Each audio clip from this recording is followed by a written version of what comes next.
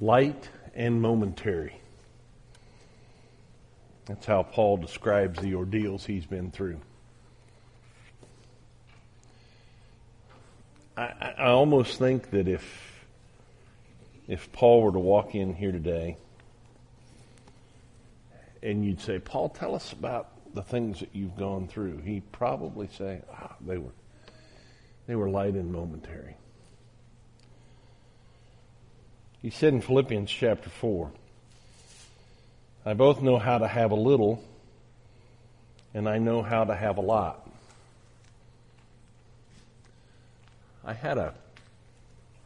Is that thing over there?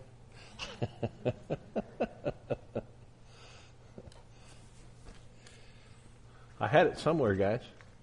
I don't know where it is. There you go. I must have dropped it somewhere. If anybody sees a little thing like this and like this, it's you can either do this when I say there.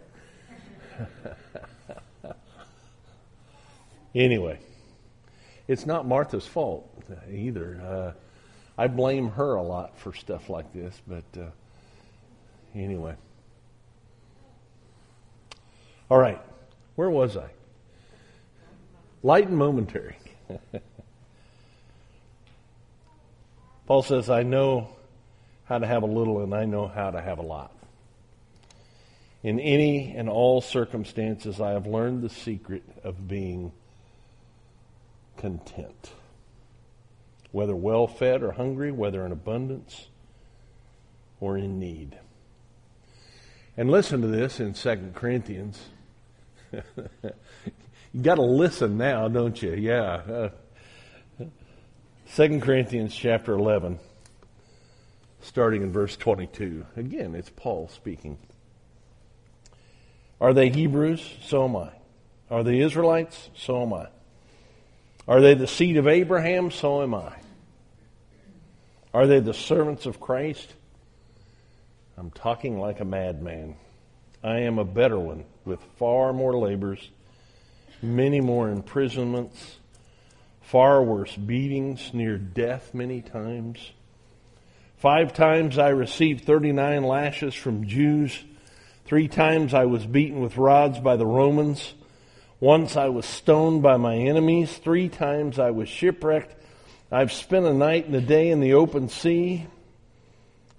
On frequent journeys, I have faced dangers from rivers, dangers from robbers, dangers from my own people, dangers from the Gentiles, dangers in the city, dangers in the open country, dangers in the sea, and dangers among false brothers, labor and hardship.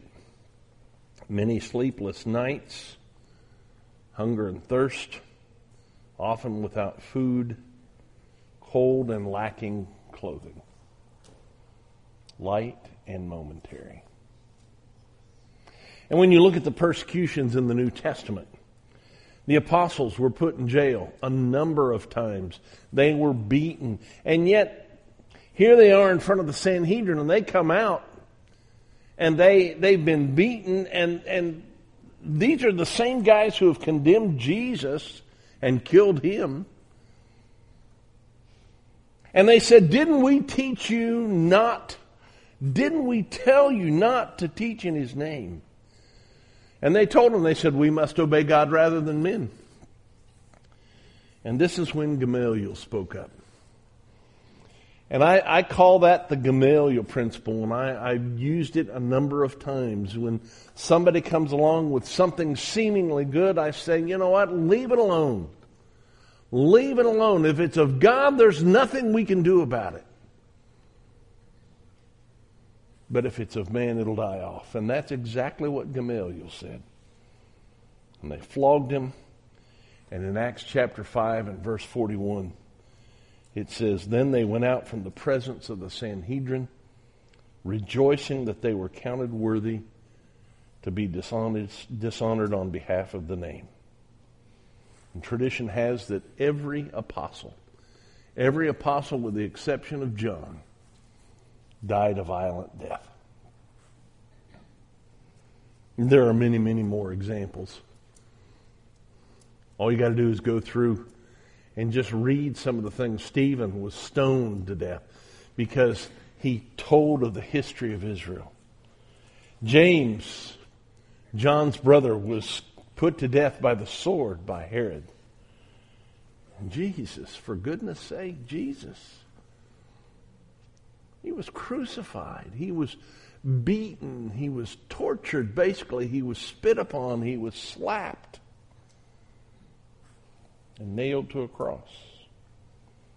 And I mentioned this recently, but in Hebrews chapter 11, it lists a great group of faith people.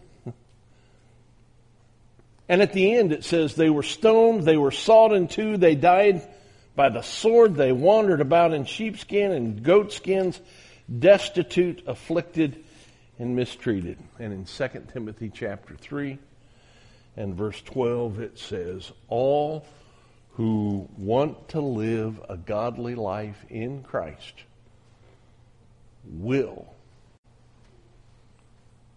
suffer persecution. How have you been persecuted during your life? COVID? I don't doubt that COVID is real. I don't doubt its severity. But I don't think you got it because you are a Christian. What if someone close to you dies? And we've had a number of those lately. We have had, it seems, an inordinate amount. We've had all kinds of tragedies like that. But has it been because we're Christians? And I know what you're probably saying. What does this have to do with transformation? Jim, you talked last week that our theme for the year was about being transformed. Well, I'm glad you asked. Paul says in 2 Corinthians chapter 12 and verse 10, so I take pleasure in weakness, insults, catastrophes, persecutions, and pressures because of Christ. For when I am weak, then I am strong. When I am weak, then I am strong. Well, here are the lessons we can get from that. Number one, we must transform from I'll do it myself to I must rely on God. We've talked about this before, but I need to talk about it again. We use an interesting phrase. Well, God won't give me more than I can bear. I mean, I've heard that, and I've heard it since I've talked about it, and I want to scream, no, did you not listen to what I was saying? That's okay. You can say it again. I'll just scream the next time. We take that from a verse that's found in 1 Corinthians chapter 10 and verse 13. It says, no temptation has overtaken you except what is common to humanity. God is faithful, and He will not allow you to be tempted beyond what you're able. But with temptation, He will also provide a way of escape so that you are able to bear it. The passage that we use from that, we take out of context, and we say, God won't let me have more than I can bear. And that's not what that verse is talking about. He's talking about temptation. He's not talking about our life. He's not talking about the things that we have to go through or the things that we do go through because we're Christians. In fact, if you look at 2 Corinthians chapter 1 and verses 8 through 11, Paul says, for we don't want you to be unaware, brothers, of our affliction that took place in Asia. We were completely overwhelmed beyond our strength. Does that sound like, well, God won't give us more than we can bear? He said it was beyond our strength, so that we even despaired of life. Indeed, we personally had a death sentence within ourselves, so that we would not trust in ourselves, but in God who raises the dead. What Paul says, and we're going to keep going here in just a minute, Paul says, we trust in a God who raises from the dead. It sounds to me as if they expected to die. And he said, you know what? We trust in a God who raises people from the dead. I don't think he was saying that because, we trust in a God that raises. I think he was thinking, this is going to happen to me. And he goes on and says, he has delivered us from such a terrible death, and he will deliver us. We have put our hopes in him that he will deliver us again while you join in helping us by your prayers. And then many will give thanks on our behalf for the gift that came to us through the prayers of many. We've got to let go. One of the hardest moments of my life, and I imagine some of you, was to give your car keys to your teenagers and to realize that they were going to drive without you. Admit it, you sat in your house and thought, I hope they don't run over somebody. But at some point you have to let go. At some point you have to say, it's not up to me anymore. And it's the same with God. There was not a bumper sticker, I guess, a license plate that people used to put on the front of their cars. And it said, God is my co-pilot. If God is your co-pilot, you're in trouble. Later on, I saw somebody put God as my pilot, and they got it right. But number 2, our pain and suffering, persecution, refines us into something else. It makes us better people. A few years of my life were spent in West Virginia, and if you go up and down the Ohio Valley, the Ohio River Valley, you will see all kinds of steel mills and places like that. Pittsburgh is another place. In fact, they call the football team up there what? The Pittsburgh Steelers. And you see, the way you make steel is you take iron ore. I think I've got a picture of this. The next one, yeah. You take iron ore and you heat it up. And you heat it so much that the steel portion of that comes out. They used to do the same thing, and I guess they still do with gold and silver. You heat it up to get rid of the impurities. And then you have pure gold or pure silver. In fact, I was reading through this and reading about this, and they said you can just continue to heat it and continue to heat it and continue to get rid of impurities. It's what happens to us when we go through the trials, that God is transforming us, that he's making us into what we need to be. Peter said to the people who were dispersed because of persecution in 1 Peter chapter 1, verses 6 and 7. He says, you rejoice in this, though now for a short time you have to struggle in various trials, so that the genuineness of your faith, more valuable than gold, which perishes though refined by fire, may result in praise and glory and honor at the revelation of Jesus. You may be going through a trial right now. It may be extremely difficult for you right now. I've had people in my office talk to me about things like this, and it may be extremely hard. And you can suffer through it and say, why me? Or you can say, how is God going to transform me in this? Number 3, we need to realize that there is something far more valuable ahead of us.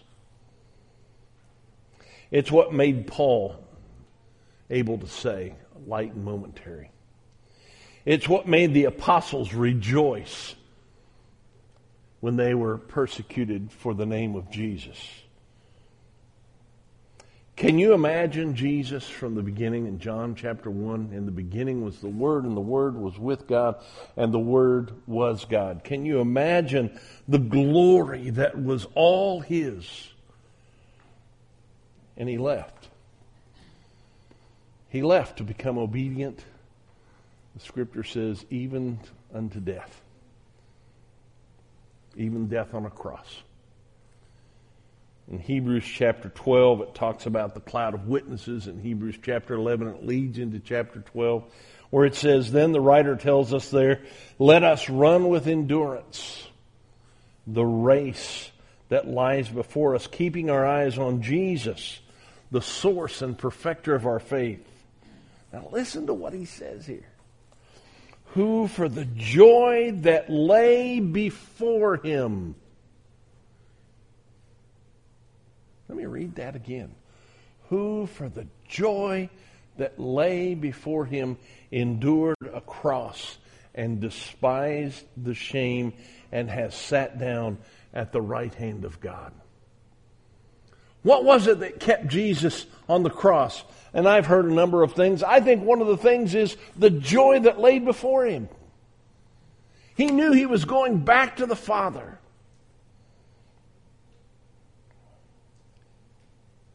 Remember that list of faithful in Hebrews chapter 11? The world was not worthy of them.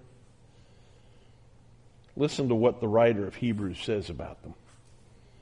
Hebrews chapter 11, 39 and 40.